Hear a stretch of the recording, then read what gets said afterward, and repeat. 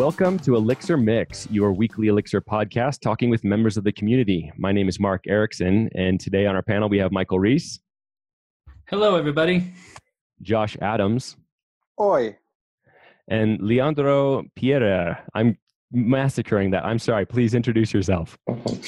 Hello, everybody. Thanks for having me. I'm from Brazil, and I'm a software engineer and a manager at a company called LNA Systems, which is a consultancy based here in Brazil.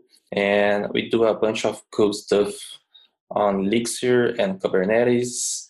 And I have been working with Elixir since 2016, spreading the word about Elixir and helping out people to understand and also work with Elixir. And nowadays I am trying to figure out how to use Elixir and Phoenix Live View on our company. And that's the reason I started collecting some demos of the Phoenix Live View. This episode is sponsored by Sentry.io. Recently, I came across a great tool for tracking and monitoring problems in my apps. Then I asked them if they wanted to sponsor the show and allow me to share my experience with you. Sentry provides a terrific interface for keeping track of what's going on with my app. It also tracks releases so I can tell if what I deployed makes things better or worse. They give full stack traces and as much information as possible about the situation when the error occurred to help you track down the errors. Plus, one thing I love, you can customize the context provided by Sentry. So, if you're looking for specific information about the request, you can provide it. It automatically scrubs passwords and secure information, and you can customize the scrubbing as well. Finally, it has a user feedback system built in that you can use to get information from your users. Oh, and I also love that they support open source to the point where they actually open sourced Sentry if you want to self-host it. Use the code DevChat at Sentry.io to get 2 months free on Sentry's small plan. That's code DevChat at Sentry.io. Great. Yes, we wanted to have you on and talk about Live View. And that is it's a very interesting topic. A lot of people are excited about it. It's still not an official release yet. It's something that people can play with. But I am also interested, like you mentioned that you've been with Elixir for quite some time, 2016, and you live in Brazil. And I know that Jose Valim was from Brazil. Now he's living in Krakow, Poland. But I know seems to be a large community of Elixir developers in Brazil. Can you just tell us a little bit about what it's like working there and what kind of environment it is for doing Elixir? Yeah, I believe that's influence from José Valim because he's from Brazil, and it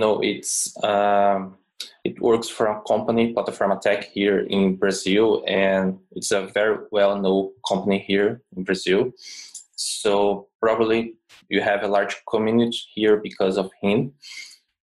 And well, working with Elixir here, we have some opportunities working here because there are some companies working with Elixir.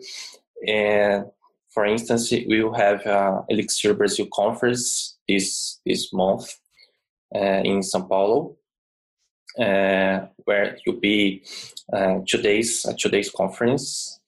And yeah, that's it. Leandro, are there very many meetups, like monthly meetups or things like that, where people get together to discuss maybe Elixir specifically, or maybe things like web development in the area that you live in? In the area I live right here, there is no user group or anything like that. But in São Paulo, there is the Elixir user group that is an active community that talks and discusses about Elixir. Awesome. Yeah. A few of us live here. Mark and I live close to one another and get to attend a user group, but that hasn't always been the case because we also live in a little bit of a smaller area. So there's times when there's not a user group. So that's cool to hear about, though, that in Sao Paulo there's a kind of a thriving community of Elixir people.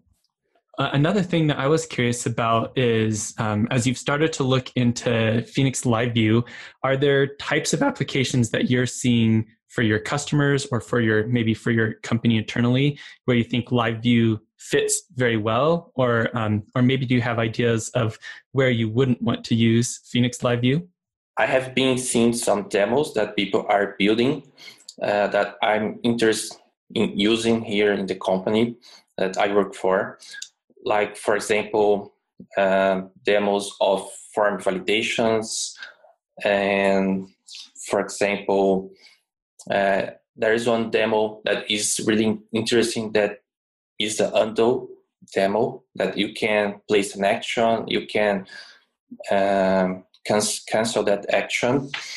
And that kind of stuff is really great because you don't have to use SPA, a single page application, for that kind of stuff. You just use Live View for those kind of things. And those kind of things are present in all kind of web applications. That's the kind of thing you do all the time. So if you can use Live View, I believe you save a lot of time, use Live View, and you get a better performance using that. So I'm curious, like when Live View has a lot of excitement around it.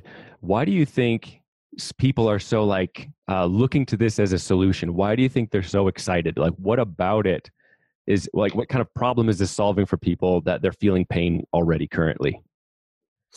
Yeah, Chris, on his last keynote, there's a slide on his last keynote where he presents where Live View fills a gap between the server rendered HTML files and SPA applications, single page applications. So single page applications solves a lot of problems. They are great, like React, Vue.js, Angular, Ember.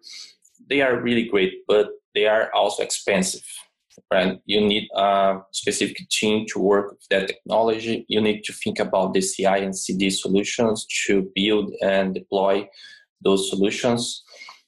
And so they are expensive. And most of the case, you don't need all of those things of the SPA stuff. You just need something else simple, right? So for example, a component, like we have, there is a demo that I really like, that is a calendar demo, which is a component. I like it because it proves how Live View works. It's basically components for your pages, right? And that kind of stuff is really great because you can save some time by using Live View instead of use something more complex like an SPA application. Yeah, you were mentioning like the SPA, the single page application. I know, like you shared, like in some of our discussions prior to the podcast, you'd shared some articles and things that were influential for you. And one of them in particular, like really stuck out to me. And it's just like this, this is from a blog from 2015 about JavaScript fatigue. And just that the idea of like, okay, I want to build a service and I want a back-end service. I want a responsive front end. And all right, let me get started. I'm going to choose React, Vue.js. I've got a few different options I can choose for like what kind of JavaScript front ends, Ember, Angular, all these different things. And so, okay, I choose one. I choose, say, Vue.js. And now it's like, all right, well, now I've got a whole bunch of other choices that I'm having to make. And about like the build tools. And some of these they're saying, well, you have to use Webpack or you have to use this. And then this is the testing library, or here's Vue CLI. And it's just this huge amount of overhead just to getting started before you even write a line of code of your Vue.js application. And so it's all this build tooling, the whole pipeline of how it's done, the difficulty of testing a front-end JavaScript framework against a back-end service, having to stub things out. There's just so much overhead. And I think that is kind of like a pain point for people. Have you seen that? And like, is that something that you see, like this is a motivation for people? They just like, I am burned out from all of this JavaScript stuff. Yeah, I have seen articles about this problem, this fatigue, from 2015, 16, and so on. All the time, the people are arguing and discussing how to make things simple, right? And if you are not building the next Spotify or the next Google Docs or something like really needs all those kind of stuff that the API provides, you probably don't need it, right? So you can just use Live View. So Live View is another option that you have. You change the way we design software and the way we think about the web applications. Yeah, I actually also really liked, we should drop a link here about Chris McCord's keynote at ElixirConf EU.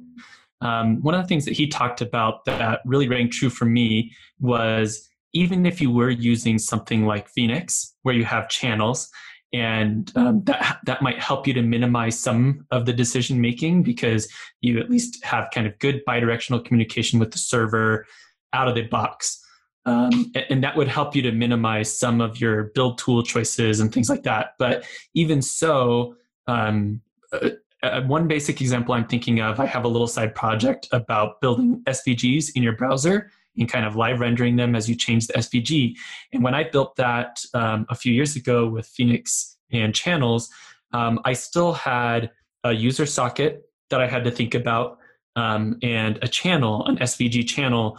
And so there was some logic on the initial page, which decided what did the UI look like and what was the markup. And then separate of that, there was logic in other parts of my app that were about how to respond to things that were happening.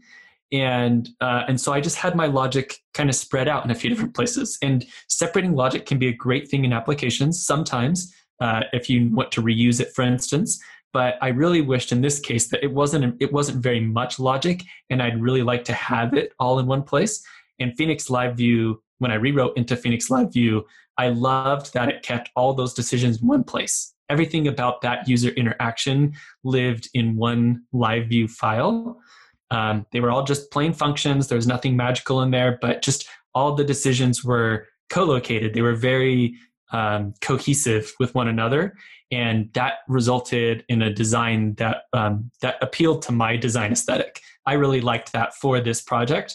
And so I'm really glad to see Live View, like you were saying, it's another option. It doesn't necessarily do all the things that an SPA does, but for some use cases, like live updates from the server, for instance, it's amazing that you can keep all that logic in one place, and the tool choice becomes very simple. Yeah, exactly, because you have just one file, one Live View file, and it's also important to say that I see that some people don't like putting the template inside the Live View file, just like you do with React components. But on Live View, you can create a separate template file and render that separate file. And that's a way to organize your code as well if you don't like putting everything in just one file. And about the line of codes, the number of line codes, that's a common excitement that people are experimenting with Live View. Everyone that creates some demo or creates some experiment with Live View actually be amazed how less code you need to do the same thing, right? And there is an article which is the swapping React for Phoenix Live View. It's a really great article. We can leave on the show notes. That article is really great because they get a real app that is built with React, and they replace React for the Live View. And they talk about what the problems they have, and also how it was to build the same feature with Live View. And that version with Live View is actually online with real data if you want to try out. So you'd mentioned that you were doing this search for different demo projects as a way of kind of exploring what people are doing and figuring out, is this a good fit for my business? Is there a place where you think is a good place to go where other people could look at existing demo projects to help kind of like find something that might be a good example for them? Yeah, there are two places that people can go. The first one is the article that I have, the collection of live view demos. Another place is the Elixir forum. People are talking about live view. You can go there and search for the hashtag live view. And there are some talks there that people are posting tutorials and demos that they are building. So the Elixir forum is a great resource, a great source of knowledge about live view. Yeah, I noticed that. Like you'd we'll drop a link to it in the show notes where you can search on Elixir forum by tag, and the tag of live view brings up a lot of things where there are questions, but there's also like one here where I see you've been a part of this thread, which is live view demos, examples, and sample apps, where people are just sharing and talking about that. So I'm going to drop those in the show notes as well, so people can have a place to kind of go and look at where some of the community's gathering around that topic. One other area that I think we should touch on is some of the prior art that LiveView builds on top of. And so we already mentioned Phoenix channels, which obviously a lot of work went into those over the years, and that's the abstraction that is built on top of to achieve LiveView. But I'm also aware of a project called Drab. I think there was actually a presentation at ElixirConf last year from the creative Drab, and it had a very similar purpose. The idea of server rendering and pushing updates, kind of re-rendering automatically as data was changing, was very much a goal there. Leandro, are you very familiar with the history of Drab and how it contributes to LiveView? Yeah, actually, I never used Drab myself, but I have been researching Drab for quite time. And Drab does a lot more than LiveView, right? It's a broader project. But there is a module inside Drab, which is the Drab Live, that is kind of the same thing as LiveView, with a different implementation. And there is also a talk on Elixir forum where the creator of Drab discuss along with Joseph Valim and other guys there. And so if people want to know more about the history of Drab, I recommend them to go there to the Elixir forum, and there's a discussion there. Yeah, I'm part of an online meetup group for Nerves, and actually a few of us had tried to write projects using Drab, Drab.live specifically, and we all had good experiences with it. We all were also excited to see LiveView because we knew it would attract a bigger community of people. And like you've said, it's been really exciting to see after LiveView was made available, not released on HexPM yet, but available for anyone to try. Just the explosion of people trying different things and creating different demos and games built on LiveView, all sorts of different ideas. I actually just the other day in a project was thinking about doing, I have like a file upload process. And one thing that we've always wanted to do is kind of give an indication of how the work is progressing in the background back to the user who uploaded that file. And that's been really tricky to do in a Rails app in a way that doesn't feel too hacky or too clobbered together. And so I was looking at doing it with LiveView, and I found an issue where people are already talking about how to handle file uploads with LiveView, and maybe we should chunk it up, and all sorts of different ideas. It feels like it's a very excited community right now. And so I'm enthusiastic for that sense of community and the fact that we're kind of leveraging the Elixir and Phoenix community to come and work on this problem. Whereas I think Drab was having a hard time gaining adoption. And even though it is a really solid implementation of that idea, it just didn't have quite as many people experimenting and trying new ideas and contributing to the project. And sometimes visibility is a feature on its own. I think it's interesting that when a project gets visibility and excitement around it, and I think part of it is that it is perceived to be part of the standard library. It is something that's going to be official. But even doing a pre-release that way is interesting because, like you're talking about, Michael, like with this file upload support, like getting some of those things kind of solved before it goes official release. That's awesome. It just makes it a stronger offering.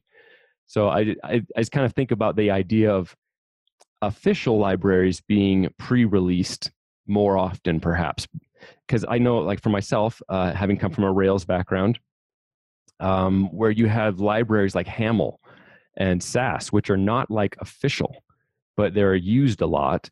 And when they're not official, it's like I've been burned by using a library for something that I become dependent on. I have a lot of Vue templates built in, and then it's getting it becomes a problem in the build pipeline or something, and it's preventing me from upgrading to security fixes or whatever. So I think that may have been a contributing thing with Drab, just like it's not official, so people are hesitant to embrace it because it has such a deep impact on their project. I don't know. What do you guys think? That's a really good point, and probably just explains it almost entirely. Because like if you know that it's a thing that's going to be part of this substructure from now on, then it's worth learning. And if it's just something that seems really cool but no one's really tested, it's just something that seems cool but maybe not a thing you're planning to build a thing on. I was also just thinking, like, for me, so I haven't used LiveView yet at all. I've read articles and like played very subtly, but nothing.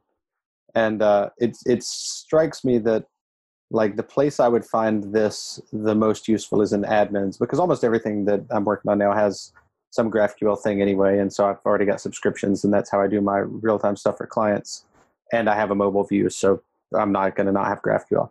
But the admins, like I'm always finding that I end up shunting in some little GraphQL component that's talking to a special GraphQL API. And really all I want to do is show like, hey, this thing updated, man. So it seems like LiveView would be really useful in that case, because I definitely feel like that part of admins tends to be over-engineered. Yeah, I've had a lot of projects over the years.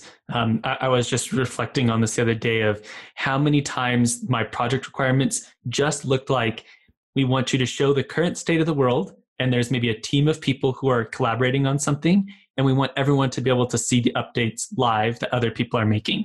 And so that general description has, probably, I haven't even worked at a consultancy. So this is just in-house product work at several different companies. But even so, there's a lot of projects that end up fitting that rough description.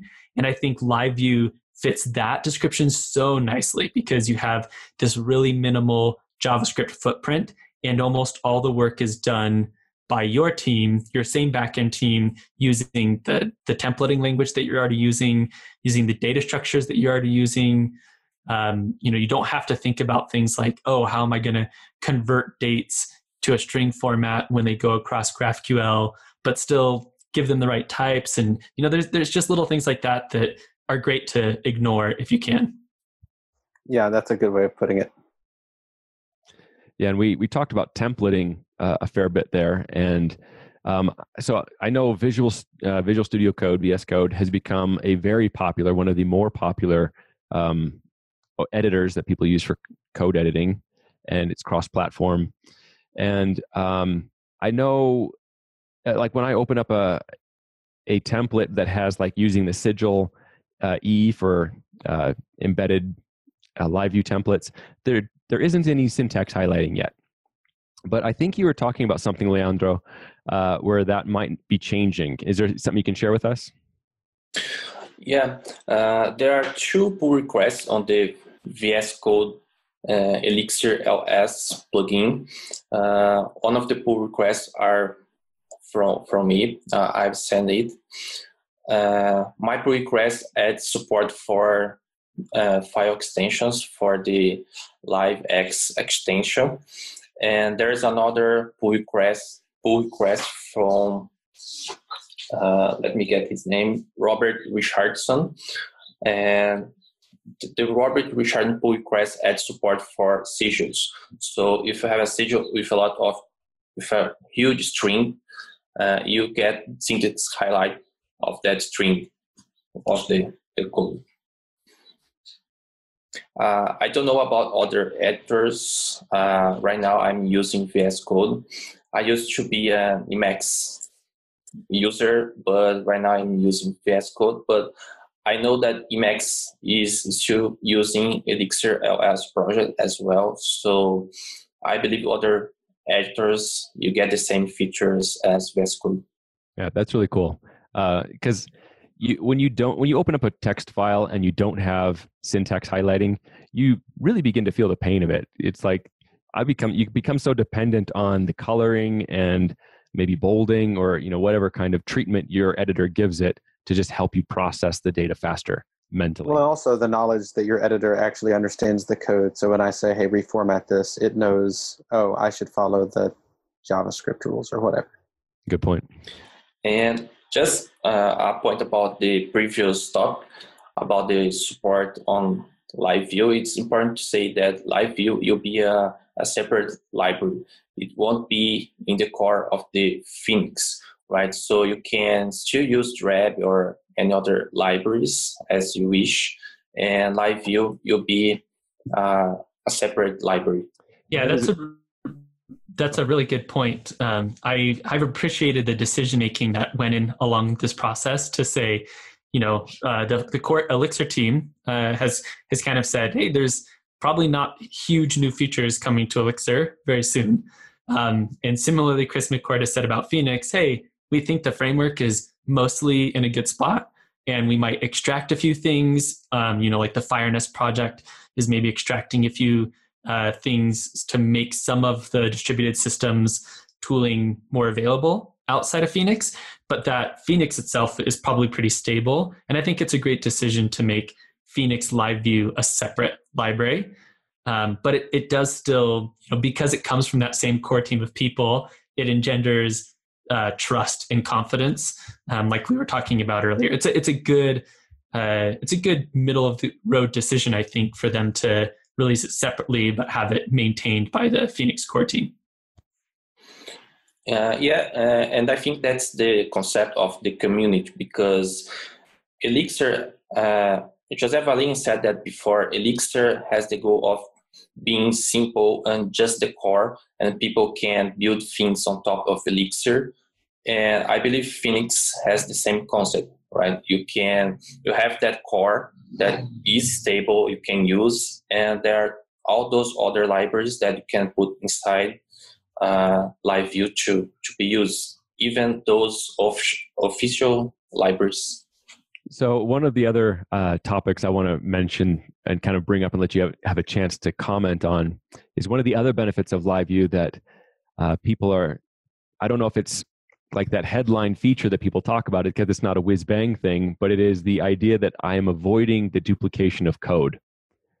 Because when you have these single-page apps, you do end up to some degree splitting out some or re-implementing some of your logic because you want the front end to be responsive and do the right thing, but really the back end still has to be the single source of truth and enforce whatever data changes the front end is sending. So you implement the logic in both places. I was wondering if you could just talk about how that's different when we're talking about Live View. I think the most common example is form validations, right? You have validations on the front-end side. So you have a rich user interface with validations, and that's great. But you also need to write the same validations on the back-end side for security reasons. So you end up with duplicate code in those cases. And Live View, I believe Live View, you solve that problem because Live View lies in the backend side together with your Elixir code. So you can have just one validation, just in one place. That is a really big benefit, I think. Just for me personally, not having to keep two separate projects oftentimes in different code bases, even because maybe there's different teams, not having to try and keep those in sync. I really appreciate that. I think another great example of that is models. I've seen a lot of front-end projects that over time they end up creating file which represents some model, which is also represented in the backend. And people do that for things like having default values or things like that. And it's another one of these places where, similar to validations, you kind of, eventually the product requirements will change. You need to change something about that model or about that validation. And now you have to worry about the front end and the back end agreeing on the correct definition for those things. So yeah, I think that's validation is a perfect example, but it also goes beyond that to lots of use cases where you duplicate names, you duplicate things, ideas like routes in both the front end and the back end oftentimes. Also, just general deployment. Like, once you have a client and a server, your server has to support all the clients out in the field. So you're constrained. Whereas if your client is just live view, then that's not the case, right? You update your app and you don't have to do coordination between teams or deprecation for APIs. So that seems like a big positive for rapid prototyping for sure. Yeah, and because there's sockets connecting the client to the server, the redeployment of the server breaks that connection. And so when there's JavaScript on the browser side that reconnects the client, and then it will automatically repoll and be updated. So you don't even have to worry about their front end display is not up to date until they refresh the page because that's been changed out by the back end. So deployment can be a really big headache, something that people I think underestimate how much time and effort they have to put into that. Yeah, that system of making our client update itself is a whole bit of code that we just don't have to write in that case, because that's usually a little complicated component if you add it to your project. This episode is brought to you by TripleByte. Applying to programming jobs sucks. You have to put the right keywords in your resume. You spend hours and hours on the phone screens and take-home projects, and that's assuming the company even responds to your application. Well, if you're a software engineer, TripleByte can help. They work with over 400 top tech companies, from big names like Dropbox and Adobe to exciting startups. You do one brief online interview with them, and if you do well, you go straight to final interviews with the company on their platform. It's like the Common App for software developers. TripleByte does not look at your resume or where you went to school. All they care about is if you can code. I've helped dozens of software developers with various credentials get jobs, and this looks like a terrific way for you to get in and get interviewed and get a job without a lot of the hassle and overhead. You can go check them out at triplebyte.com/elixir. That's triplebyte.com, byte as in 8 bits. As a special offer for listeners of this show, if you take a job through TripleByte, they'll offer you a $1,000 signing bonus. This is actually an open question I had coming into today's conversation is, in the past, whenever I've seen projects that try to connect your front-end code and your back-end code very closely and think of those as kind of one deployment, I often see that people haven't answered the question of, let's say I open the page, it's rendered a certain way, and by the time I go to connect the WebSocket to connect to my live view process, there's actually been a hot code upgrade. Maybe it was in progress and I connected to a node that has the new version of the code. Does anyone know of how that gets handled by people using live view? I really don't know if people are actually doing that right now, because I haven't seen any deployment, live view deployment on production or a large scale application or something like that. And I believe that's something that people are still figuring out how to do. And on the Elixir forum as well, you have a lot of questions there and some bugs and questions that people are still trying to understand how to do. And so I don't have an actual answer for that. Yeah, I don't know the answer to that yet either. I have some theories that I think, but I haven't tried them out. And I think those types of behaviors are the things we will see. They're those edge cases that as more people deploy and as more people, just by the scale and the actual size of the deployments, the numbers, will find what those pain points or those little niggly points are. But yeah, I don't know. I guess there are a lot of questions yet to still kind of iron out. Yeah. And on the other hand, there's one thing that's very nice from live view, if you think about it. Let me give you an example.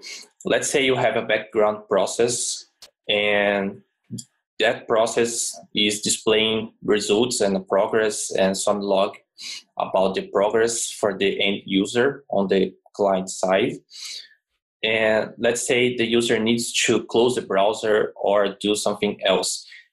That process is stateful, right? You keep the state on the back end on the server, and the client, the user can come back sometime later, and the process will be there.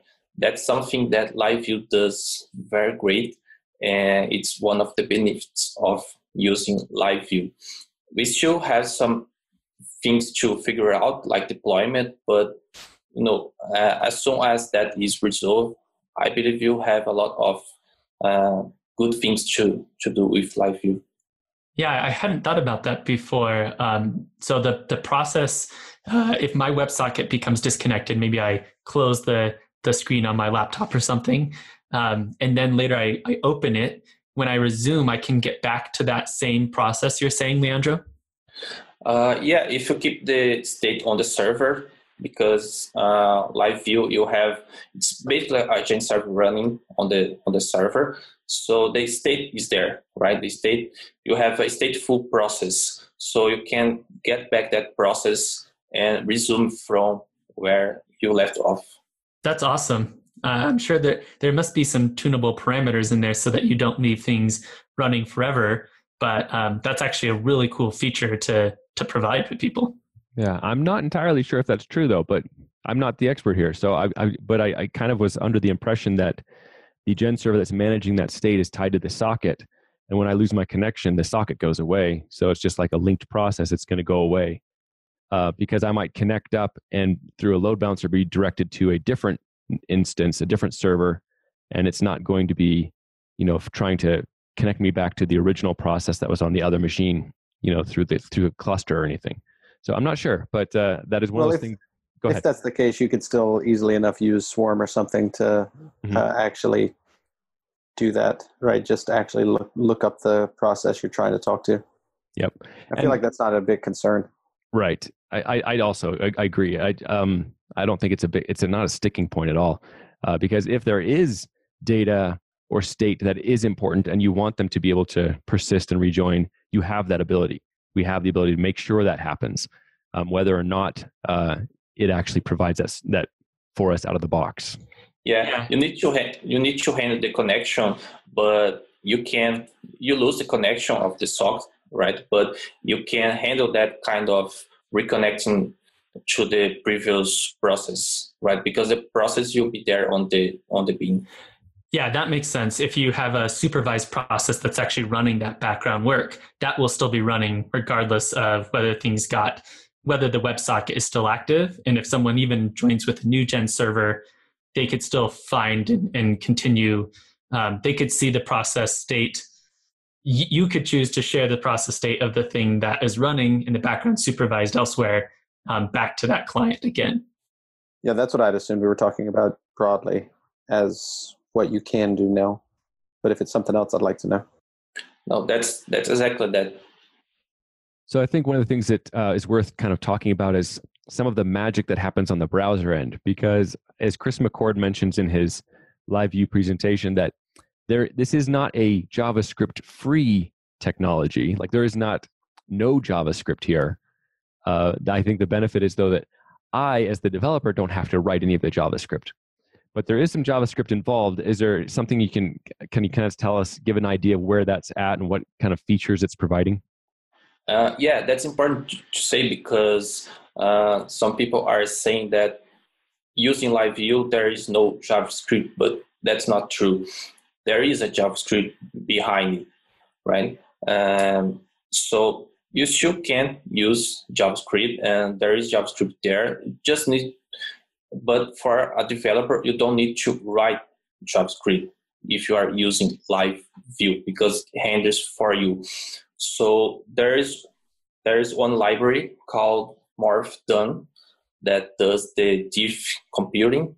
So you have the live engine on the server side that is taking care of the difference and render the HTML, and the Morph.Done does the hard work of update the HTML on the client side.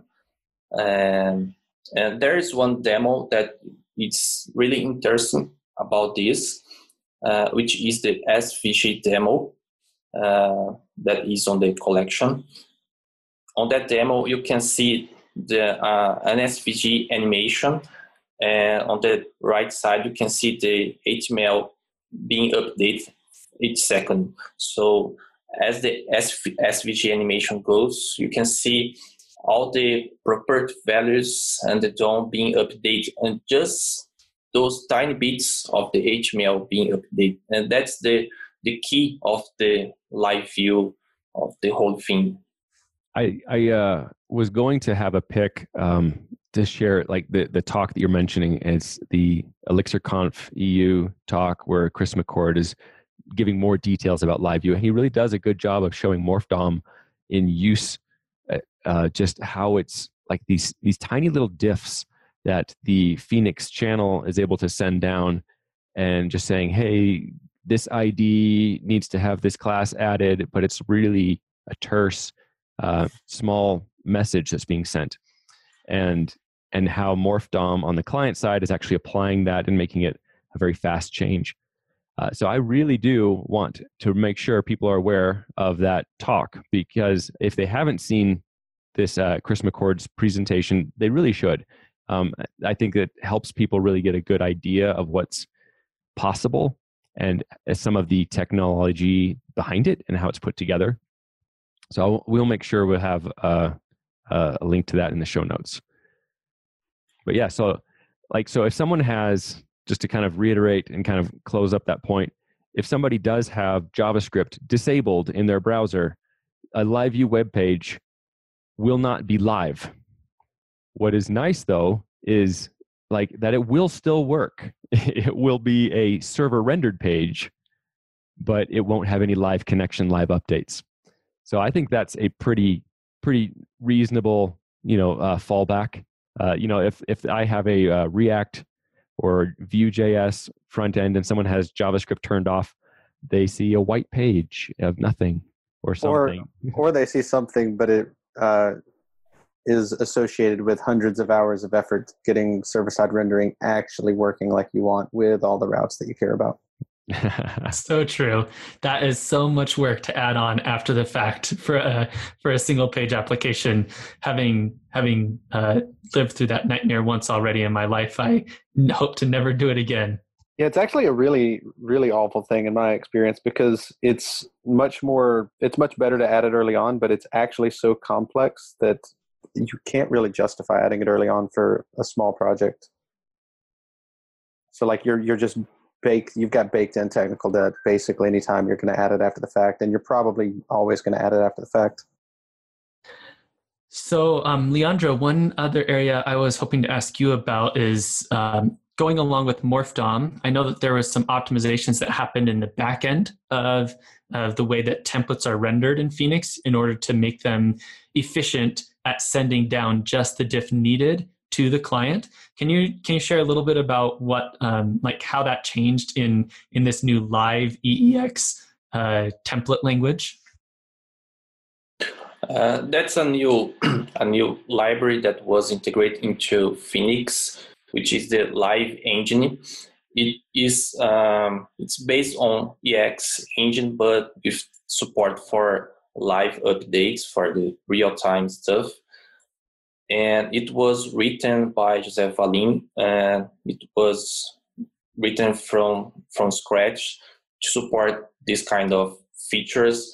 So there are all kinds of optimizations on that engine, on that live engine, to render HTML on the server side. I'm curious. I have a question. I have a question for everybody, from Michael and Josh, everyone.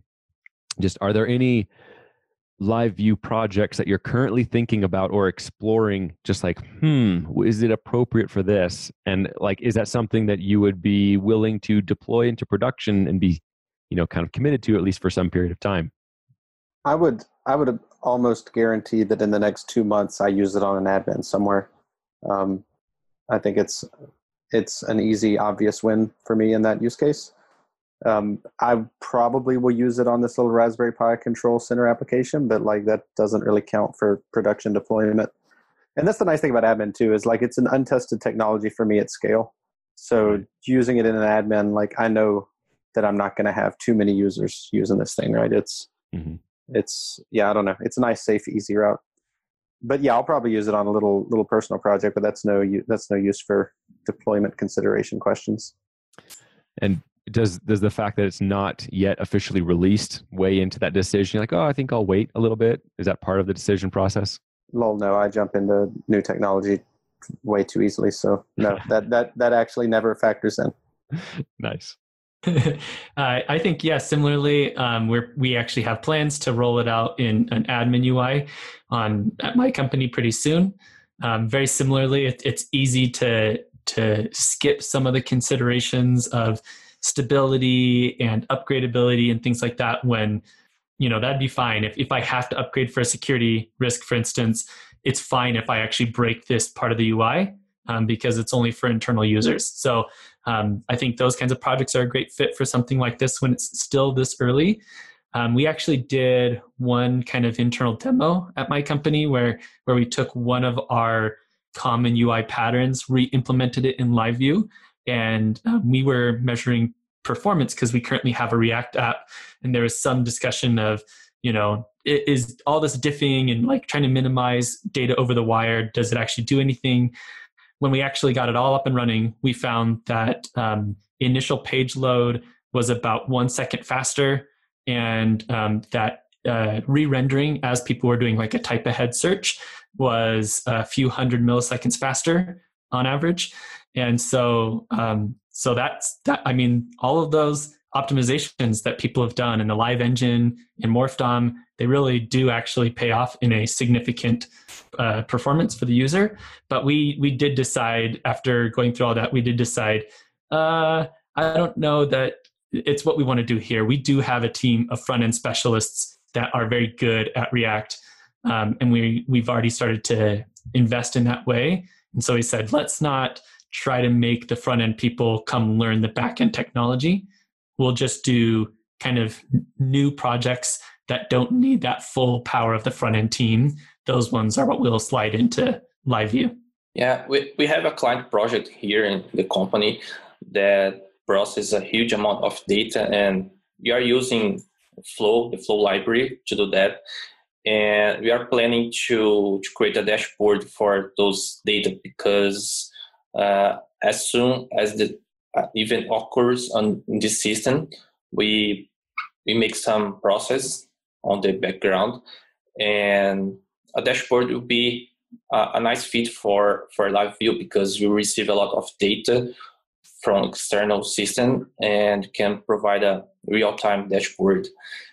And there's also, we are not doing this here in the company, but there's also some demos that I really like much, which are demos that integrates Nervous with LiveView. And that's really great because let's say you have a sensor capturing some data, and LiveView can provide the real-time feedback for the user, right? So those demos are, I believe you have more demos on the Nerves side with LiveView. That's my personal project, is a Nerves dashboard. Yeah, I think it's really interesting. It's just the idea of, I think dashboards are a great place for something like this because you want the live or close to live. It doesn't have to be actual live. It could be snapshots every 5 seconds, every 1 second, whatever. But just having that kind of real-time feedback, but that the ability to create that dashboard is so much simpler because like there's things like Grafana that can do dashboards, which are it's a whole project unto itself. It's quite heavy, but it's a great project. I use it. It gets dashboards because it's able to talk with lots of different data sources. But I think of just like, well, I just need some real-time kind of display of what's going on, and maybe the ability to drill in a little bit. And it's, for my particular domain, it's not a generic like a chart like Grafana is really good at handling. just chart data. It's like, well, this is actually maybe my list of data, and I have like 200 items in this list, and this list is changing. And I have maybe another list with like 20,000 things in it, and I want a snapshot of what's going on with them. Maybe not every single line item, but a summarized kind of aggregated view, things like that. I think it's a great way to really start getting a lot of leverage without having the whole team. Because that was one of the things that I think Michael made a really good point on, was like, we already have a front end team in a lot of cases.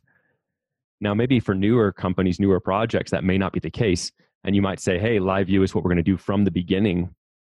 That may be the case, yeah. But I think there are cases where you have this, we already have a team. They're already very good at what they do.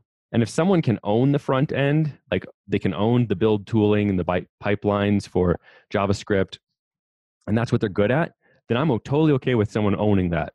It's just when it's like comes down to me and it's a small team and I have to own it, then I'm like, wow, what can I do to get rid of this extra SPA, work that I have to maintain?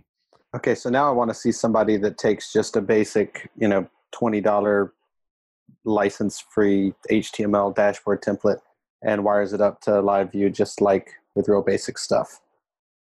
That'd be a fun repo. Mm-hmm. A very beginner, like a very expert focused Squarespace. Or even just like live view dashboard starter kit. Yeah, because one of the things I think is interesting is, everyone's building something. Their business application is, it's not like most people aren't building the blog that is the generic blog for everybody, anybody. What we're building is pretty focused. It has an audience, and it has what they care about. And those are the things we want to show and get business intelligence out of and data out of. And so, yeah, it's like being able to say, I can view how many active currently connected users I have, and then drill into them and get some information about like what kind of activities they're doing, what parts of the site are active. There are lots of different things can do that. There are other tools that we can bring into a project to do that. But yeah, like, can LiveView do that? That sounds pretty cool. About the performance of dashboards, or if you are concerned about receiving a huge amount of data on LiveView, be it from IoT devices or from end users connected to your service or something like that, there's a demo which is rendering over 200 rows in the same page, and you can see there on Twitter, and it's an insane demo. It's pretty cool because it shows how performant LiveView can be. And how many rows is it? Over 200 rows. Another project, I think actually this one was mentioned in Chris's talk as well. There's someone who implemented the Observer UI as a web page on LiveView.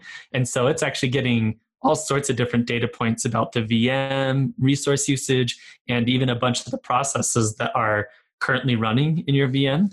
It's quite a bit of data. And if you look at it and try running it locally, it can do a lot before you notice any sort of latency or performance issues. Yeah, that's the Observer Live demo. It's on the collection as well. See, that'd be a fun thing to deploy in production. Just deploy that behind, as a plug behind admin, and have a look-see. Well, I think this might be a good place to stop. Is there anything else we want to make sure we mention before we go to picks? Yeah, I'd like to talk a bit more about the JS word, and just to make sure that LiveView is not, let's say, an enemy to JavaScript. It's not like that. LiveView works together. You can work together with JavaScript, right? So LiveView is more to fill a gap between server-rendered HTML or static HTML and SPA, right? So that's a gap between those solutions, and LiveView is between them. That's the purpose of LiveView, right? So you avoid the complex and all the expensive solutions, the SPA solutions, and live view is to be used like alternative, like an option for the SPA, and not to avoid JavaScript.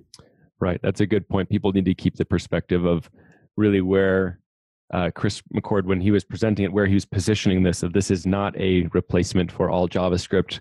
It kind of fills a sweet spot kind of in the middle of richer applications, a little more real-time information, but not yet. There are certainly cases where a full front-end JavaScript is the only way you're going to solve that problem. And so I think people just need to remember that. So yeah, well, thank you. Let's break here and let's switch to picks. Michael Reese, do you have something you can tell us about? Sure do. I got two picks today. The first one is a small one. A friend of mine made a site called DudeWhere'sMyDesk.live. I'll drop a link to that. And he has a little NURBS project that is connected to his desk, and it reads the current height of his standing, sitting desk, and then publishes it. And you can go check out how many inches he has raised the desk right now.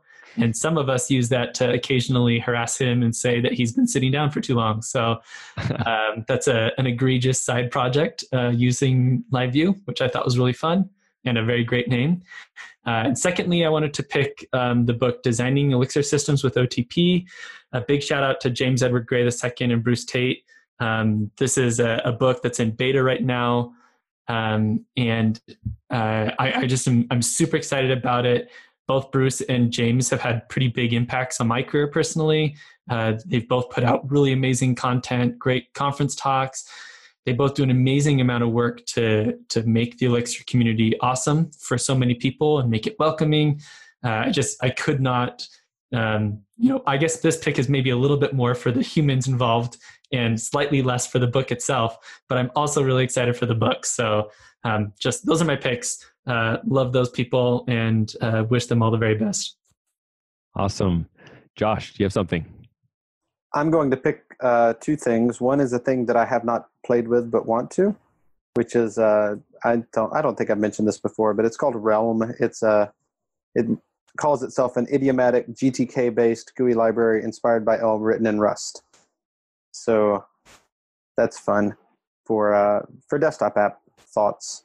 So that's neat. The other thing is home warranties, which shout out to home warranties, because I know that it can't be the case for everyone that they're a positive, but I have probably cost them $3,000 on $500 home warranty charge 2 years in a row now. And I only mention it because they're presently replacing a $1,000 water heater. Nice. That blew up. That's cool. I'm glad you were able to benefit. I was going to share. So one I was going to pick was the ElixirConf video of Chris McCord. One of the things I liked about what he was making a point of is where LiveView is not appropriate. And he mentioned three specific things. Like if you have zero latency needs, where like in a JavaScript front end, like where you have an optimistic change versus a pessimistic change. It's like if I have to click something and wait for the server to do some work and then return before it like shows that it's completed its work, that's like pessimistic, where I'm waiting for the server to tell me it was done. An optimistic thing says, I'm going to click the button to say delete this, and I'm going to remove it from the UI before I've even told the server to make it go away. And so if you have those situations where you need zero latency, then LiveView may not be the right choice. If you have to have offline capabilities, meaning like if you know you're going to be in a situation where there's intermittent connection loss, then LiveView may not be the right choice. And if you really need like the desktop-like UIs, where he talks about like Google Docs and things like that, then you may need an SPA. So I'm just mentioning that that talk for people to review and check it out. And then the other one I want to mention is, we talked about it several times here today, was Elixir Forum. And it's elixirforum.com. I really think it's a great resource. When I have asked a question on Slack, or I've asked a question on Elixir Forum, the Elixir Forum one almost always wins out in terms of someone knowledgeable is helping and answering a question.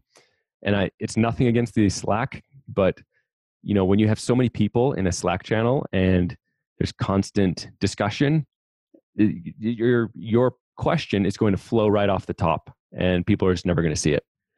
So Elixir Forum is a great way if you're looking for help, feedback on something. That's where I'd recommend you go and point you to. So that's it for me. Leandro, do you have anything? Yeah, I have one pick for today, but it's actually the same pick as Michael, which is the book Design Elixir Systems with OOTP. And just want to add that this book is similar to the Functional Web Development with Elixir, which is another book. It's similar, but I think it goes deeper in some concepts and it provides a different way of organizing our code. And it's a really great book because it provides some questions, some answers from your common questions, like how can I organize this code? How can I provide a loose couple architecture? And so it's a really great book, and I think they are writing something about LiveView as well. They will release very soon. Very cool. Well, Leandro, it was a pleasure talking with you today. If people would like to follow you online or get in touch with you, how should they do that? Can go to my website, leandrocp.com.br, or look me or search for Leandro Ceschini on Twitter. But I think it's easier to go to my website. The link will be there, leandrocp.com.br. Awesome. All right. Well, that's it for today. We hope you'll join us next week on Elixir Mix. Bandwidth for this segment is provided by CacheFly, the world's fastest CDN. Deliver your content fast with CacheFly. Visit CacheFly.com to learn more.